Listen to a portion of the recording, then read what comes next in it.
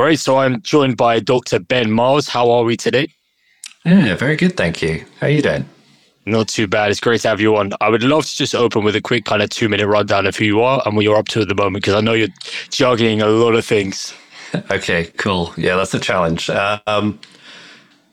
am I? Good question. I don't know. My background, I'm a physicist, which is where I always kind of like start and frame things from. I did a PhD in nanophysics, finished maybe 5-6 years ago or so.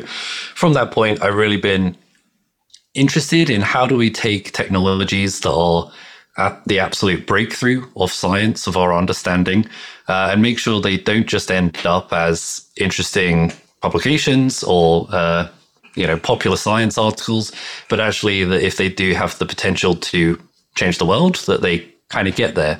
And that process is surprisingly difficult, and not very many folks are that good at it. And I really enjoy helping the process, whether that's on the science side, supporting scientists to upskill to become entrepreneurs and start companies, or whether that's on the investment side, helping investors look at new technologies, seeing which ones really could be differentiated, really could make the change that they purport to be capable of doing, and making sure that those things do actually get funded. So I run a few different companies. Spin Up Science is one of them. It's aspirational in its nature. It tries to support scientists to upskill and create companies. And then Science Angel Syndicate is the other side of that. We help investors, some of which are very scientifically literate, some of which are seasoned investors but aren't at the forefront of science, really spot the great opportunities and make sure that money connects with great entrepreneurs and cool technologies get started. And then what supports and underpins all of that, I run a YouTube channel, and in theory, I run a podcast, but not very reliable at doing that bit, which I really just try and celebrate cool stuff, cool innovations, cool breakthroughs in science, explaining them, and making sure that they are part of the public consciousness, because I think we're in an increasingly important period of time where science really is shaping the world in which we live in.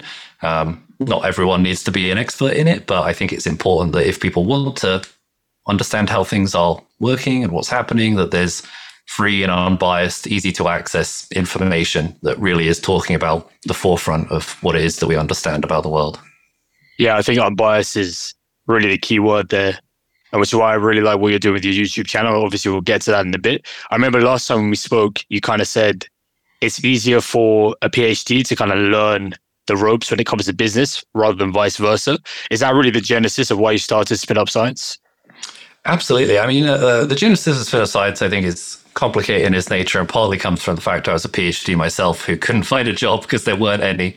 I think increasingly at the moment, academia is a really hard place to be. 50% of all people that complete a PhD are out of academia and science within a year of finishing the PhD, which is bad if you're planning career trajectory in that route. And increasingly, industry isn't necessarily that interested in absorbing mass talent PhD or scientific credential individuals as it once was, because doing R&D is really expensive. So I think the model is shifting a little bit to big industry groups really being interested in buying winners, buying technologies that have been advanced a little bit and then bringing them into the big portfolio. And that really opened an opportunity for, in my mind, that said, well, we've got a bunch of really capable individuals, scientists that aren't finding the opportunities that maybe they want. Could we help create those opportunities, and could they be the people that actually drive them forward? Because I think so often scientists are almost the token expert in the room of like the guys that ultimately have to get the job done. But, if you wouldn't necessarily choose to follow them or listen to them in any other kind of realm or remit. I think with a little bit of retooling, actually scientists become unbelievable, capable entrepreneurs. And I think they build businesses that are, kind of 1 in a million type businesses that really can only be built with deep scientific expertise behind them. So I think it's a really interesting space to work in. How do we change that perception, do you think? Or maybe on a slightly more practical level, because I think what you're saying rings true a lot in terms of, we've had this bull market last 10 years. There's a lot of people out there that want to be entrepreneurs for entrepreneurs' sake. I would maybe liken it to people being career politicians who say, I want to be a politician, as opposed to going out into the field, getting the expertise, getting credentials, getting real world experience, and then maybe later in life coming to the world of politics. I feel like there's maybe a little bit of a parallel there in terms of, how do you encourage this kind of maybe 30-year-old, 40-year-old scientist who's an expert in their field to actually go and commercialize their expertise? In contrast to, what maybe I would say probably upwards of 80% of the entrepreneurial landscape is at the moment, which is a lot of kind of 20-somethings listening to podcasts, being inspired and being like, oh, I've got to go out there and create something as quickly as possible. How do we change that perception? Yeah, absolutely. And I think, there's a whole bunch of different components associated with that. I think the easiest one to tackle is just there isn't that much visibility of scientists becoming entrepreneurs, because you don't really go into a scientific career thinking entrepreneurship is kind of the end pathway for you. Almost no one goes into science thinking that. But I would argue the opposite. The same way going, maybe 10, 20 years ago or so, going into computer science was an unbelievable step change advantage in your capability to do entrepreneurial activity or company creation. Increasingly going into science is now that step change capability. That's a whole realm of companies called deep technology companies, deep technology counter to shallow technology, which is rudely referred to as like software companies nowadays. But I think the key thing that does it is visibility of role models of people going down that pathway. And that isn't like, the whoever, Elon Musk's of the world, because they've already kind of been there and done it and made a big success. I think you need to see people actually at the early stages of it, taking technologies that aren't very robust and don't necessarily function yet out of labs and doing the mechanics of startup creation and technology development to get them to the point where they do become interesting. And I think the closer and more transparent you can make that activity, the more people realize how unbelievably cool it is and how impact creating it is. And the more people will want to go that route. So that's kind of my internal ethos anyway. That's why I really like shining a bit of a spotlight on people that are going through that pathway at the earlier stages rather than at the, it kind of looks like they've made it, it's a Tesla type stage. I really like that as well, because I can relate to it strongly. I was very much into science and kind of engineering, these kind of things when I was a kid. And then you do just get a little bit sucked into that world of like, rat race, I have to make money, my success is measured by these metrics. And it just becomes this very kind of mechanical formula as opposed to following your passions and understanding what really drives you and motivates you. So I think it is necessary to almost, have those people, those figures such as yourself that kind of kickstarts that, that fire that you may have had in the past, or even, going into later adulthood, actually to inspire a new passion in yourself. So I think, 100% what you're doing is absolutely critical. You touched on kind of deep tech there. Maybe can you elaborate on that definition a bit more, how you would describe deep tech, and then talk about, maybe some of the handful of technologies that you think are going to be driving the next few decades. Maybe the way I can frame the second part is by thinking of technologies that might be commonplace in the next 50 years that we have no clue about today, in the same way that, people in the 60s would have no conception of, what a smartphone is, for example. Totally. Yeah. No, everyone has a slightly different definition, which I'll largely disagree with, of deep technology companies. Simple definition, I would say, is technologies coming from fundamental advances in science. So that could be physics, biology, chemistry, etc. It's often kind of conflated and merged with the kind of current industry revolution that we're going through, which is how do we take interesting advances in science and interface them with what we're already very good at, which is this digital capability. So it's how does it meet automation, robotics, AI, etc. How do you apply those technologies into biology? How do you apply those technologies into chemistry, etc. But that's kind of the forefront of where we're working. Things that are only very recently discovered, things that are still very, very, very far away, often from market. Typically, times to get a deep tech company or deep tech idea into the marketplace, it might be another 5, 7, 10 years by comparison to a software company.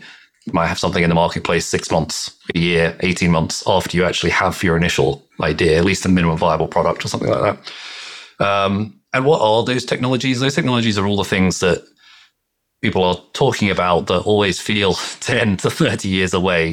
Fusion, quantum computers, quantum algorithms, synthetic biology, CRISPR, gene editing, all of those different things, which at the moment sound halfway between magic and science fiction, but increasingly are stuff that we can regularly do and is becoming more and more engineering-like. And when I say engineering-like, I mean you can actually do it and reliably hope to see the same outcome after multiple times. Whereas, in early science, sometimes whatever, the moon needs to be in the right place. You need to have the right breakfast for you to have any hope of getting reproducibility in some of your early results.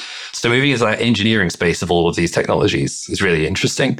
And as it happens, I think that's why we will start to see a massive exponential ramp up in things that felt like pipe dreams actually becoming realities. I think the biggest ones that we'll see that'll be the most impactful are things in the green energy space. I think fusion in particular is one I'm really interested in, just because I'm a physicist by background, so I'm biased.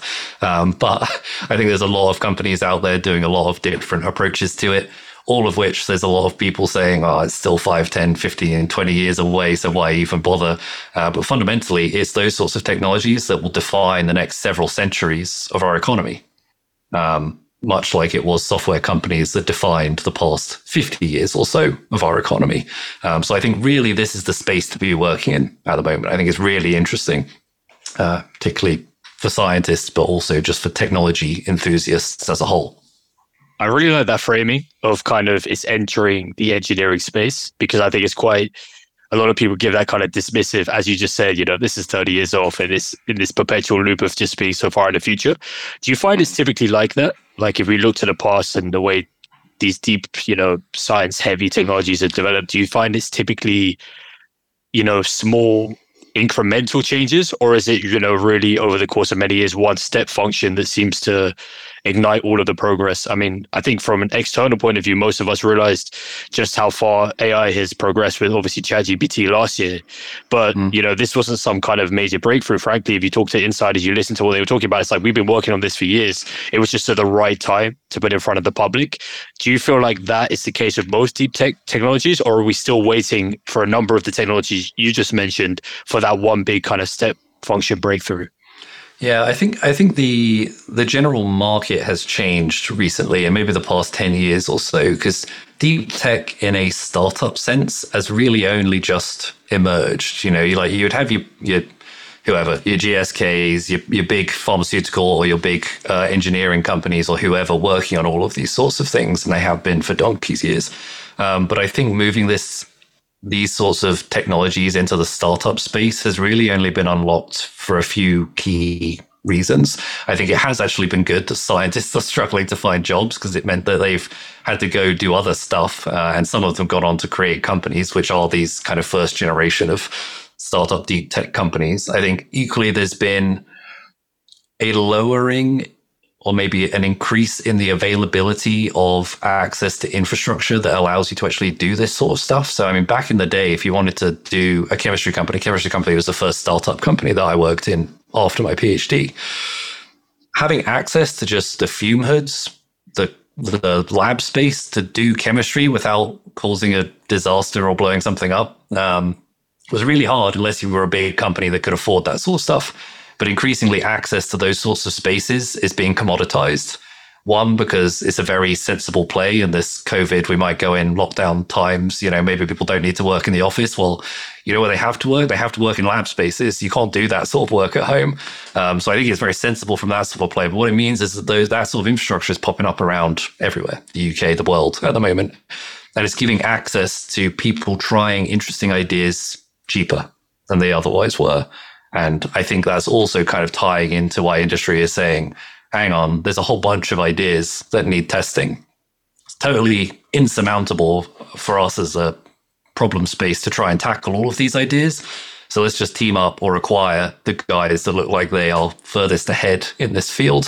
And I think that's driving a lot of the acquisition kind of activity at the moment. That would be interesting. We could have done it ourselves maybe, but it's better that you guys tried it and then we just bought it when it actually started to work, I guess. I think that's broadly kind of what's happening in the space and why it's coming into this sudden period where it feels like technologies are really taking off at a rapid rate of knots, whereas previously 5-10 years ago, maybe, there really just wasn't this volume of activity. And it's still early. There's plenty more activity to be done, plenty more startup companies to be built. I don't think the wave is cresting at all. I think it's just building at the moment. Right. So actually kind of democratization and somewhat lowering of the barriers has actually really helped to drive recent innovations. I think all of that makes sense, but I just want to maybe take a step back because in light of kind of, AI developments, and I want to hear as well where you fall on the side of kind of doomerism and AGI coming to end the world, or if it's actually good for humanity. But I think the more pertinent question is probably like, is there such thing as too much technology? So I think, we're both probably techno optimists. We surround ourselves with similar people, similar minds all the time. I think even in the VC startup technology space, it's quite hard to actually evolve being in that bubble. But some people may argue, social media, the internet, for all the goodness and quality they brought to our lives, have actually detracted in some other areas. And it kind of begs the question of, is this relentless pursuit of technology, getting our heads down and just progress, is that actually a smart way to go about things, or should we be more conscientious about how we pursue technological progress? Yeah, it's a really interesting area, and I think like my main headspace around it has always been wisdom. The knowledge of whether you should do that thing or should not do that thing is most keenly honed off the back of failures or mistakes.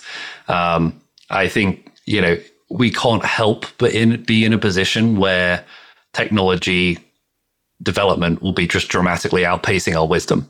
We can do our best to say, oh, that feels scary. We should limit, we should regulate, et cetera, but human beings are incredibly creative, both in their ability to come up with technology and in their ability to come up with things they shouldn't be coming up with, or use cases they shouldn't be coming up with.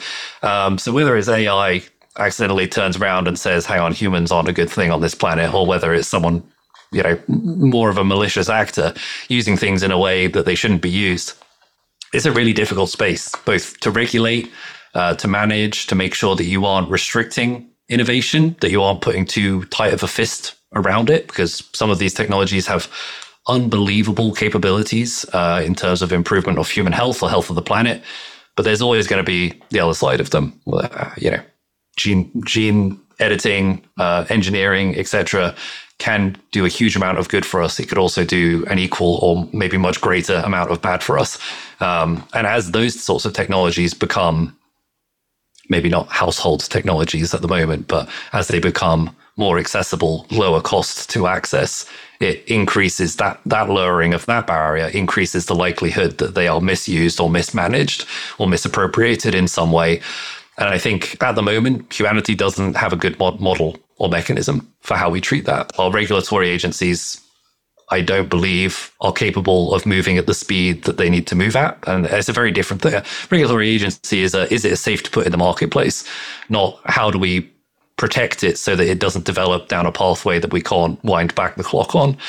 There isn't really a group that is responsible for doing that. And I think we talked about last time, when they brought Mark Zuckerberg into Congress or the Senate or wherever they brought him into, they shouted at him for doing bad social media things. Like the lack of technology awareness, computer savviness, even just how the internet works, knowledge among the senior politicians and decision makers was evident, right? And I mean, that's software, right? Like software's easy by comparison. Software's been around for 50 years. Like we've only just started getting our hands on the really difficult stuff to understand, like whether it's, I don't want to pick on any particular field because then it makes that one feel particularly dangerous.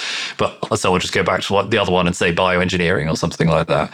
The capabilities of something just in that space alone, like we don't have enough experts out there working on it, let alone acting as regulatory advisors back to central governments to help them come up with policies that protect people and countries and establishments and things like that. It's a really hard space to look after. And I think I want to be an optimist about it. I am an optimist about it.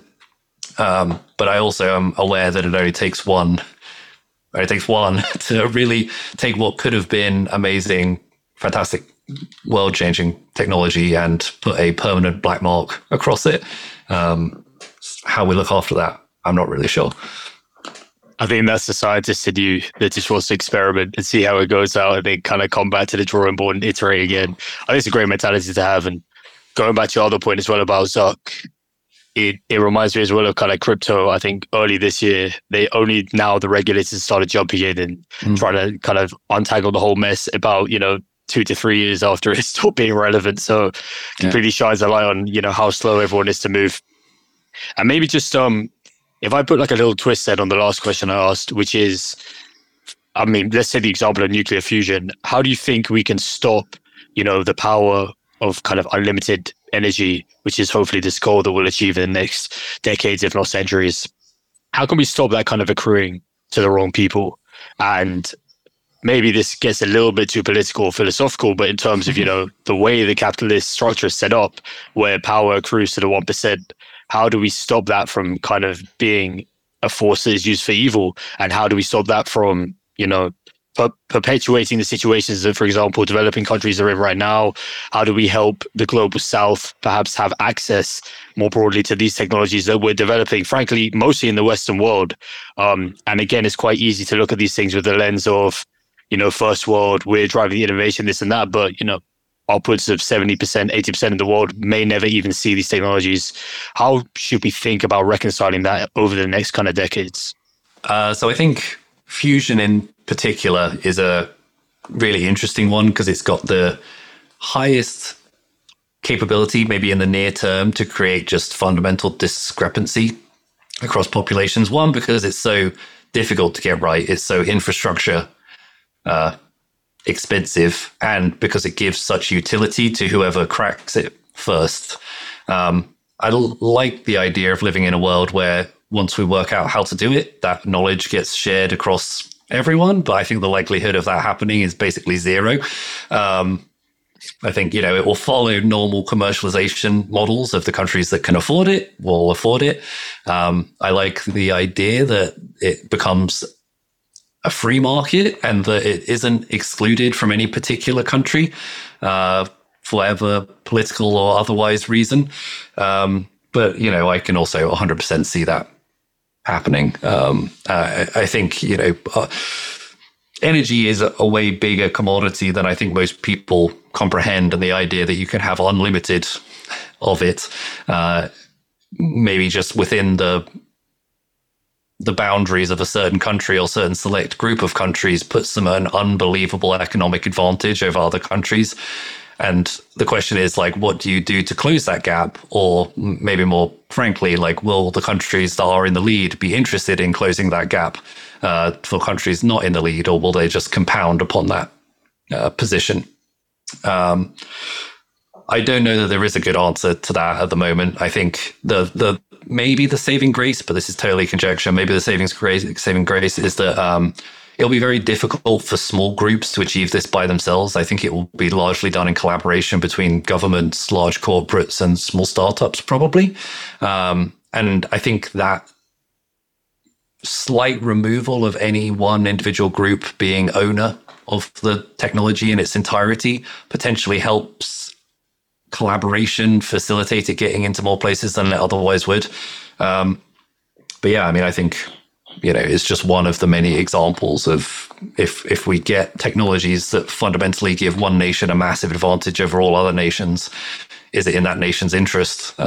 Depends on who comes up with it, I suppose, as to how easily it is shared across other groups. I think we've tried to do the right thing in the past, but a lot of the economic policies that we've brought to bear to help the global south upskill have also kind of put them in positions of debt, or put them in positions of not being the infrastructure or technology owners themselves. Arguably that kind of boils down to being in debt still. So they are still heavily dependent on the countries that have been first crossed the line, inventor of these core technologies that have brought them in. It's an interesting space. I think, the next 10 to 20 years, we'll see a marked difference in global power, probably off the back of the technology capabilities that many different groups are capable of realizing. That plus climate change probably is going to be a really complicated. We were talking earlier about where's the best country to live. Honestly, I think all bets are off at the moment. Somewhere not on the equator, just due to the temperature, is probably a good bet. And then somewhere that has high technology capability is probably your second safest. But yeah, it's a strange place in the coming decades, I think. Okay, yeah. I mean, let's talk about climate change then, because obviously a topic that you're very passionate about, and that is at the kind of forefront of the news at the moment. How do we begin to go about solving it? Because, I've spoken to a lot of energy-focused VCs who are obviously, very, the deep tech ones at least are very headstrong on kind of hardware. This must be solved by electrochemistry. This must be solved by new hydrogen technologies. A lot of them with the mindset that, the government does need to jump in and kind of give subsidies to kind of promote these technologies in the early stages to such a point that they can reach adoption, because at the end of the day, market forces still apply. People are not going to adopt solutions that are more expensive and have a green premium just because of this future promise. I think humans have shown over many hundreds of thousands of years that we do not operate in that way. So do you see it in the same way, or kind of how do you see the problem of climate change from a startup and technology perspective? Yeah, it's a great question. I think just to your point that you already kind of talked around, people buy the cheapest thing that is closest to the way they already operate because they don't like change. They don't like paying more money for change in particular. So I guess the challenge is, how do you make that? How do you advance those technologies so that they are available? And I think a lot of people say, we've got the technologies that we need. If only people would adopt them and roll them out. I don't actually think that's true. I think there is still a lot of technology development to be done because people don't want less. They don't want less than what they have, and they definitely don't want to pay more for less, which to a certain extent is perfectly reasonable. To a certain extent is why we're in this kind of problem. So I don't think anyone thinks this is one particular technology challenge in particular that we're trying to overcome. This is as many solutions as we can possibly bring to bear.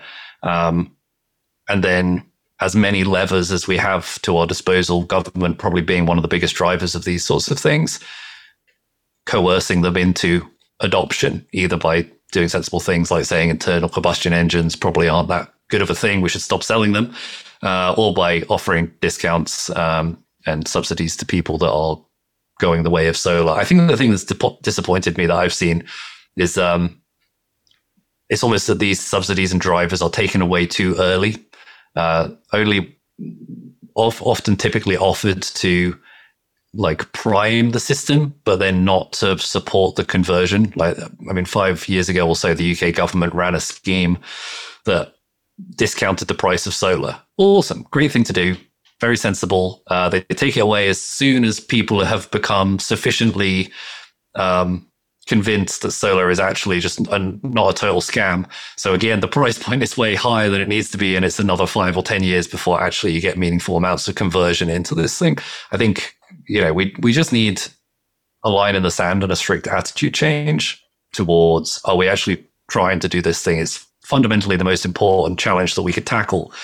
And I say that as someone living in a country that pretend is still useful to the world. We're doing our best to diminish our usefulness.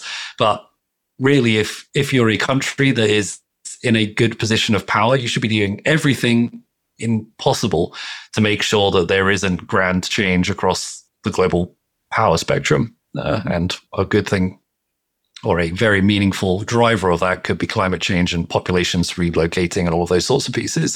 So if you want to maintain the status quo, you maintain the status quo counterintuitively by adopting technologies that are quicker than other groups, I think, making sure that you've got the next generation of, climate change friendly, green, et cetera, capability actually rolled out in your country, because you don't want the problem to get worse than it already is. I don't really understand why no other governments have kind of arrived at that is the only sensible policy decision that we could enact. I think everyone's really operating much more in the short term, much more in the next election cycle, much more what does the budget say at the moment, rather than how do we support 3 generations down the line, make sure that we are still in the position that we wanted to be, and all of those sorts of pieces. On a personal level, I definitely agree. But I think, Germany could be an example of a country that has kind of followed what you've put out there and then had to, kind of renege on maybe some of their decisions in terms of closing nuclear power stations and going all into solar and then having to, rely on natural gas again. So I think there is a bit of a blend of short-term thinking as well as thinking for the long-term future. So yeah, there is definitely nuance there. Then, in your personal opinion, how do you see it then? Is it as simple as kind of invest in solar till fusion takes off? Or is there a world where we can have nuclear fission as well and SMBs and SMRs, even all of these kind of things in the middle, from your personal standpoint? As in, is there probably like a world? There's probably a world that exists with a whole blend of different grid-based power systems, probably. Just because I think like 100% takeover from any one technology space is just hard to do and it's slow to do. So there'll always be cracks and gaps for people to fill in, whether it's, wind or solar or any of those other things. I think from a personal level, do the things that you can do as an individual to reduce footprint, although that's kind of an overused and oftentimes kind of negatively viewed approach. From like a VC perspective, from like where we're investing at the moment, we're looking at additive technologies that can have useful impact across a whole host of different spaces. So I think, just because you don't know what the marketplace is going to be in the future, the best strategy is to do things that have high amount of pivotability and that should be successful regardless of which of the future universes we find ourselves in, whichever way the wave function collapses. They still should have some useful utility and added value there, even if they aren't the primary mover. As well, like kind of platform technologies in the broad kind of concept space. Well, that's very interesting, actually, because, correct me if I'm wrong, but what you said there does sound a bit kind of a 180 on traditional startup advice. And would you say this is quite common when you're looking at deep tech startups in terms of, look, this technology is not at the forefront right now. It's not a world where you're just going to get customers easily like the software world has been for the last 20 years. Is that something that founders should think about in terms of what different ways can your technology be applied in all of these future states, as opposed to how can I get customers as fast as possible? I think it's actually quite a key, nuance to point out.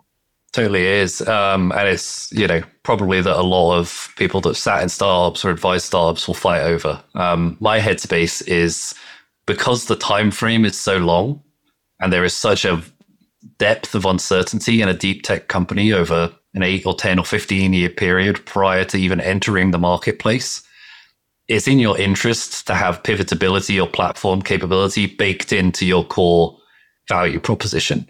And I want to preface that with what that doesn't mean is explore 10 different opportunities in parallel, because then you make 5% progress across 10 different things and all the investors say, what on earth are you spending our money on? We're not giving you any more.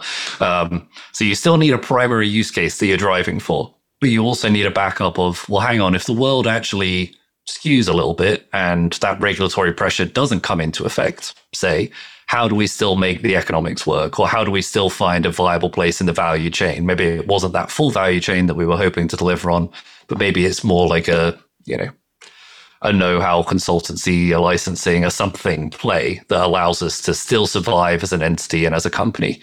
I often look for that in early stage companies just because it tells me that the founder is thinking about opportunity creation, and it tells me that they are open to being wrong and that they are open to constantly looking at the market and saying, almost not on a day-by-day basis, but almost on a day-by-day basis, like, what is the best strategic move here? How is the world evolving? Because it takes like a part of, all those metrics that you can't control, and it feeds them in to your decision-making process in like a very iterative, sensible way. And stress again, what that doesn't mean is turn up one day saying one thing to investors and then 5 days later saying a different thing to investors. Investors don't want to hear that. But I don't mind if the entrepreneur in their head is thinking that, because it just tells me they're listening to the market. And I think that's what makes good entrepreneurs, whether it's the opportunity they're working on or the next opportunity they go on to create. I think that's fantastic advice, yeah, and might be a little bit of a shock to some people in terms of probably advice they've heard in the past. But I think it's even more relevant when you're talking about deep tech and when you're talking about this kind of, increasingly uncertain world going forward. I think that's fantastic advice. And then if we kind of continue that train of thought, then in terms of VCs, obviously the VC landscape at the moment is frankly flush with loads of bigger names and even smaller names that are used to investing in software that now kind of want to dip their toes into deep tech. Of course, alongside that, you see people such as yourself and many other shops popping up across the UK, US and Europe that are dedicated towards deep tech. But how do you advise kind of VCs who are not so well versed in it to start thinking in those kind of terms? Those terms being, a longer time horizon, something that might not some kind of technology that might be operating in a not yet fully formed market, and thinking about, I might not even get my return for 10 plus years. I can't really expect to see steady growth attraction. It may be some kind of step function change that happen. Is this something that VCs can easily wrap their head around, or is it going to take like a whole uprooting of the current system? Yeah, it's a really interesting space and question. VC originally was like to back hardware plays, wasn't it? Which did have long time horizons. And then in the kind of, let's do the simplest, most cash generative activity line of thinking, it became synonymous with backing software companies because the time horizon was shorter, because the scalability was easier. The risk was, I don't know whether the risk is less or not. It depends who you talk to, I suppose. But I think this is the goal and role of venture capital, is to back these long-term plays where there is a lot of visioning, a lot of risk, a long time horizon. And I think increasingly it's difficult for people that aren't expert in the space to play in that space. I think you just get we see a lot of just ignorant bets being placed, where like just the questions haven't been asked. That's why we started the angel group, Science Angel Syndicate, that we did, because we just time and time again heard investors for the companies that we were building say, this is really interesting, but either we can't diligence the science because we don't have anyone to turn to, or this is really interesting, we'll take a punt on it. And I was like, neither of those are really the phrases that I wanted to be said from a hopefully sensible money manager. But there just aren't very many. There aren't very many in the UK in particular that have the depth of experience, technical or operational, within an early stage deep tech company to genuinely look at these sorts of companies and say, what will the obstacles be? How will you overcome the obstacles and actually add value to the founders? I think a lot of VCs are playing quite like a laid back game of placing bets and nothing more. And I think just due to the nature of the space being as complicated as it is, you do need that other generation oftentimes, or, buy side of the table actually adding value, not just adding cash to the equation. So I think you've seen a lot of people come into the green space and the clean tech space and the climate tech space and try and place bets. And now that market times are harder, quite a lot of them have withdrawn, realizing that it's not really where they see their most immediate returns, and it's not where they add their most value. So they are getting out-competed by groups that are, I think, more value-adding and more better positioned. So I think the market is kind of self-correcting. It's a good space to be in. I think I can't kind of dismiss wanting to do impact investments that do or substantially change-making in the world, but I think it's very difficult to do that if you don't have at least core to your team the technical expertise to look at it. I think that's how you make investments in, Theranos, to point a finger at an obvious name. And I think you only get a few chances of those in a small investment ecosystem like the UK, of investors putting money behind a company that ultimately blows up and was fraudulent from start to end, before the appetite for deep tech investment goes away. So it's really important that you protect against poor investments made in that space. It's really interesting. I think I'd love to hear your opinion on whether you think this is a good thing or not, but there are people I know personally, and I'm kind of seeing it increasingly more, that an scientific expert, typically who understands the space very well, will be a consultant to these VC firms. And I think VC firms are becoming a bit more open to it, instead of perhaps a more arduous method of kind of trying to hire someone who both wants to be in VC and has the background and is not looking to start a company. And as you know, probably personally, it's quite hard to find all of these in the hire properly, especially in this market. Do you see that as being a model going forward, whereby, a scientist can actually jump in and say, look, I'll diligence all of this for you. I can help you out on these aspects, maybe part-time, maybe in some kind of contracting role, and provide this expertise to you? Or do you personally feel that that isn't actually enough, and that the real decision makers at VC firms need to have that expertise themselves? I think I very rarely say things against the scientific community, but in my experience, when we've brought interesting technology plays that maybe are on the fringe of our technical understanding to a consulting group of academic scientists, etc., my usual read of their response is colder or harsher, maybe is a better word for it, than is necessary in the kind of pre-seed seed space where we operate. I think scientists are predominantly geared to find the problems that could happen in a scientific line of inquiry, say. That's their job and their remit. And that's slightly different in its nature to the job of an entrepreneurial team. And the job of an entrepreneurial team is to be sophisticated in how you solve things that otherwise other groups in the world can't solve. So time and time again, when we went out to scientific advisors, they said, "Now this doesn't work." And time again, when we took the time to then upskill on that technology, to talk to the founders, to see where the gaps were and where the kind of milestones or the hurdles would be, actually they felt to us as a team that have run very complicated deep tech development exercises ourselves, there are things that, yes, still would be risky, but were within the realm of risk tolerance for what we should be funding. And I mean, I'm thinking of about 3 to 5 companies in particular that we've backed. Those 3 to 5 companies are still around and have all hit the milestones and achieved the milestones that the academic team said probably they would struggle to be able to ever hit within any sort of a timeline. And most of that was kind of 18 months ago when those lines have been held. So I think all that says, very long-winded answer to your question, but I think all that says, like, you can't replace the value that being a scientific operator brings to your capability to be a fund manager, because that skill set is unbelievably hard otherwise to acquire. And hopefully what that means is that there is a great future for a lot of people that want to go into science and then want to go into entrepreneurship or startup companies and then want to go into VC, because I think that increasingly is a population that I would hire from 10 times out of 10 over someone that's just come with an MBA, say, because I think just due to the nature of the space, it's much harder to have an MBA map to it and say sensible things than it is to take a PhD, say, and map to it and say sensible things over a short period of time. Hopefully that's good news for the scientists out there rather than bad news. Yeah, it ties back to what we spoke about right at the start as well. And I think it just begs the question, on a personal level, why have you not started anything yourself, or have you started something yourself? Are you cooking in the background? What's the situation there? Me? Yeah, you personally. Good question. I guess I made the mistake of building a company that builds companies, which is an exhaustive process. Just multiplying the difficulty. Exactly. Yeah. So that's one of the companies I run, and not the software company, not the investment company, and not the YouTube company.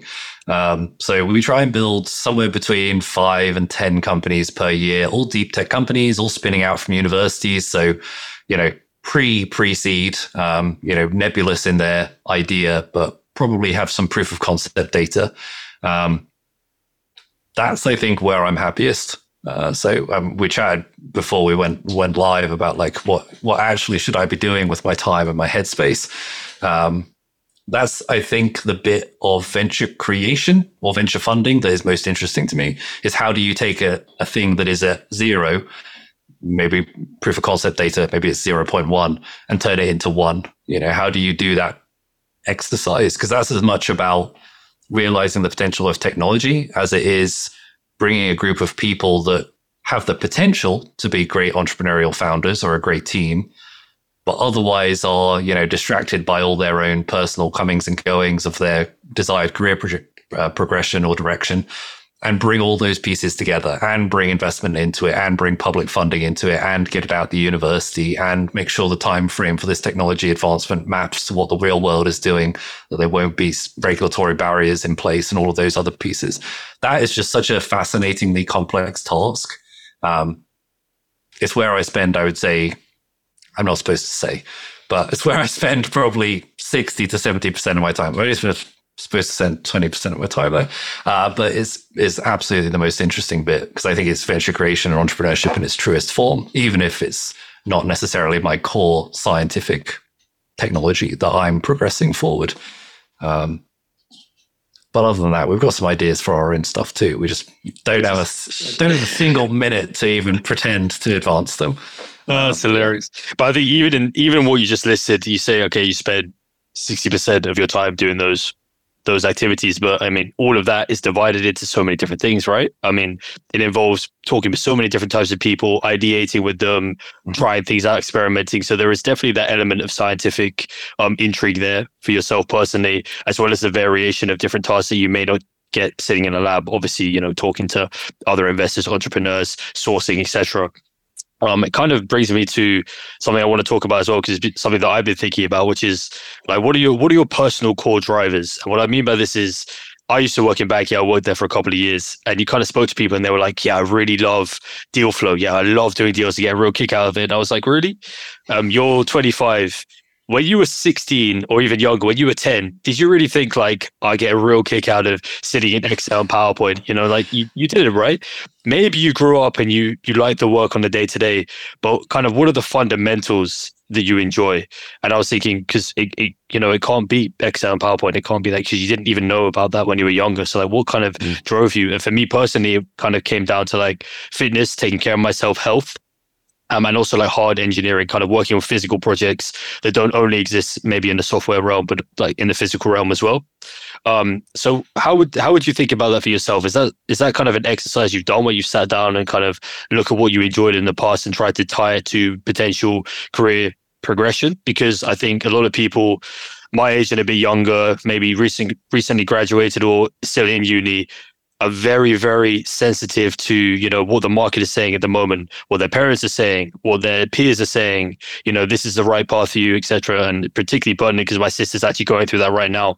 How do you suggest that, these people kind of look at their lives and plot a path forward based on their own interests and something they could spend the next 10, 20 years going into? Because it is very easy to get swayed away from maybe what you wanted to do when you were younger, or what your main focus in life is, just because of your environment. God, that's deep. It's a very, very tough question. You could feel free to tackle just one part of it if you want. No, there's a lot of stuff I liked in it. I think like there's a whole bunch of different directions to go in. Where I will start is I'm not good at doing stuff that I don't enjoy. So I only do stuff I enjoy. So, the word that I use as work is just kind of could be exchanged quite easily for like, how do I want to spend my life? Because I think of this bit as kind of all the things that I'm really interested in and that I'm motivated by and that I would be doing, even if they didn't pay me, because quite a lot of them don't pay me. I've always also been interested in just like pivotability, which is a point we brought up earlier just about companies. But in personal pivotability, the idea of being kind of unkillable, like one of my ideas or one of my projects doesn't work, well, it doesn't really matter because I've got 3 to 4 to 5 things on the go that are equally interesting, equally capable of scaling, and I can just switch my attention to them. And I think that's always been something I've been interested in, and it's taught me from a very early age that like failure is not a bad thing. Failure, in fact, is a good thing because it takes one thing off your plate and you can suddenly like breathe a little bit easier and you can focus more of your attention on other stuff. Like it's wonderful, the idea that one of these projects might get killed at some point has always been, I just like my plate full. I was fascinated by the idea of like, can I take on so much stuff that just, there is no more capability, there is no more capacity. And I just, curl up into a ball, give up at some point. And so far I have not reached that point, but I've always been like interested by like how fully saturated could my brain be, to the point where I'm just like, no more, no thank you. That point I haven't reached. And what I've instead found is that in all the bits that feel maybe only vaguely, disparately connected, I learned so many things that are so advantageous in other pieces. Like I think the really difficult thing I found in a PhD was when I was trying to pick what career pathway I wanted, it felt like I was looking through like a cardboard tube at this like wonderful world called industry. And I was like, well, I just can't almost get enough vision or understanding of the thing as a whole to really say where my utility is or where I would enjoy it or what I should be doing. And as a result, basically from the moment that I got into the first startup company that I worked in, I was looking for side things that I could do. And when I was creating my first company, Spin Up Science, I was also simultaneously working in that first startup company and employed at an incubator and doing something else, which I can't remember, but I remember I had 4 things I was in theory supposed to be doing. And as soon as I kind of got into that like portfolio approach of like things that are interesting to me, I never wanted to go in any other direction. I never wanted to definitely didn't want to go to a position where I was being told too heavily what things to do on a day-to-day basis. That's like, I can't think of anything worse. But increasingly, like I just wanted that diversity of things. Like I really like spend a morning writing a script for a YouTube video or sitting on a podcast or interviewing someone or something like that. You know, my afternoon is sitting in a VC call and deciding whether to invest in a company or not. My evening is having calls with some of the founders of companies that we've built and helping them, you know, deal with an investor problem or pick a chairperson or how do they deal with this employee or what should they be prioritizing at the moment or, you know, they're stressed out and what should they be thinking about in what order, any of those sorts of things. I just think there's such wonderful diversity in it.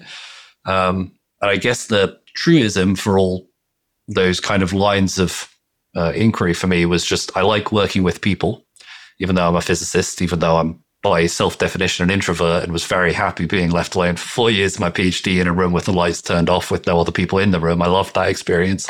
I really like working with people. And I really like working on projects that I think at the end of them have some fundamental needle moving impact to them. And that needs to be I don't really have a metric to it, but it needs to be meaningful, sufficient to me that when times are tough, which they will be at points in time, I still am sufficiently interested and motivated by them to give it the time and the energy that it needs to try and make it come good, because there is some future vision of, you know, a new type of vaccine or a new way of looking after people with this morbidity or something like that. Is always what I look for. And I think if you can find those things that are personally motivating to you, that helps a lot make work feel not like work ever as much as possible. I think the thing that's always been interesting to me is that I just haven't been as financially motivated as I would have expected, having been a PhD student with zero money, a student before that with zero money, an entrepreneur after that with zero money. You know, the needle hasn't flicked where I'm just like, no, I'm only doing these things if the revenue opportunity is big enough. Still very much, it's like, well, I really like this team. I really like this technology. I really like the impact it could happen. And then we rely on the sensible infrastructure of the business to make sure we aren't spending our time on things that are, you know, only small drops in the ocean. But that's something that I actually had to bake into how the business works rather than how I personally think about picking projects, which was surprising. But I think just reflects on the fact that I've got the core of what I care about down. Then I've been able to, you know, make sure that those projects are what I want to be working on anyway. And the bonus is they hopefully should be high revenue opportunities, good investments, et cetera, et cetera. No, thanks for that insight. It's fantastic. And I would say that money is overrated. I think having huge amounts of personal money, I think is probably quite overrated. I do not believe, again, ask me when I was 18, I would have said the complete opposite, right? I think this is a part of maturity and understanding more what you want to do. I say this to my friend constantly, that we talk a lot about this kind of stuff, and it's a situation where you have to want to be successful in the right way to you, if that makes sense, in terms of follow something that you're happy doing and that brings you joy every day. So you're not constantly chasing this carrot on a stick. It might be money, it might be fame, it might be a certain achievement, a goal, some concrete goal that you want to achieve. I've been in those places in my life, and it's kind of, you start to marry your own self-worth to these goals. And it's like, if I don't achieve them, I'm XYZ, and life is so much more of a journey, and it should be about kind of chasing what, you know, kind of gets you out of bed in the morning. And listening to what you just said there, it does feel like, while you do have lots of different projects going on, it seems like over time you have funneled it down to kind of a core area, which is deep tech, which is science. That is true to yourself, because obviously the YouTube channel is related to science. Everything you do with your with fellow investors and with your companies is to do with deep tech. I said this, similar person came to me. She works in the space industry. She was like, I'm doing so many things at the moment. I'm doing X, Y, Z, this. I've got this job. And I was like, yeah, but they're all on the space. They're all in the space sector. So I actually see that as kind of the same thing. I think a trap that I've fallen into, a lot of people as well, is like, I need to have 2 or 3 completely different projects or hobbies that pull me in different directions at different times of the day. I think a lot of student athletes go through this as well. If you're a student athlete competing to like a D1 level or a high national level, you can feel pulled in one direction by your sporting commitments and your sporting aspirations, but also understanding that you need to get a good degree. And I've seen people kind of struggle with that dichotomy a little bit. I think what you're saying is 100% true, but I would just add that I think it does boil down to finding that one arena where you want to operate and then finding the different angles within that arena that actually satisfy your curiosity. Because you can, if you are a naturally curious person like me and you both clearly are, it's very easy to get pulled in that kind of 5 different ideas that are all unrelated direction and pursue them for so long that you kind of become a jack of all trades, master of none kind of situation. Absolutely. Yeah. It's like funneling in on your sphere of genius or where your unfair advantage is. I think makes a lot of sense. It's, I guess, now that I actually get to vocalize it, it's probably one of the earliest things that I pick when I'm looking at new opportunities. It's like, am I actually capable of adding value there uniquely to what other people could do? And if anyone could do it, it's probably not a sensible one to go after just because the level of competition, then it becomes a dice roll game. Right. Kind of less interesting than one that you can engineer to probably have some advantage just naturally due to your background or your connections or your personality or whatever it is, skill set as a whole. Yeah, absolutely. I totally agree. I think it's the T-shaped person argument, right? Which is another friend of mine loves to use that, which is for anyone who doesn't know, kind of, be a specialist to a certain degree, kind of understand different industries, be able to talk to people, crucially, have good social skills, but also be an expert in one kind of domain. So it becomes like a little T here. You don't want to be just, software engineer who's like an expert coder, but can't communicate with the rest of his team. At the same time, you don't want to be, your typical MBA who just doesn't really have any deep expertise in any one area. So personally, I think we echo that same kind of advice. But Ben, it's been absolutely fantastic having you on. Really enjoyed the conversation as always. I'd love to finish with kind of any shout outs, call to actions that you have, where people can find you, the name of your YouTube channel, etc. And congratulations, by the way, it's doing very well. Awesome. Thank you. I'm totally unprepared for this segment of the show, but I do have a YouTube channel for anyone that is interested. It's Dr. Ben Miles, I believe.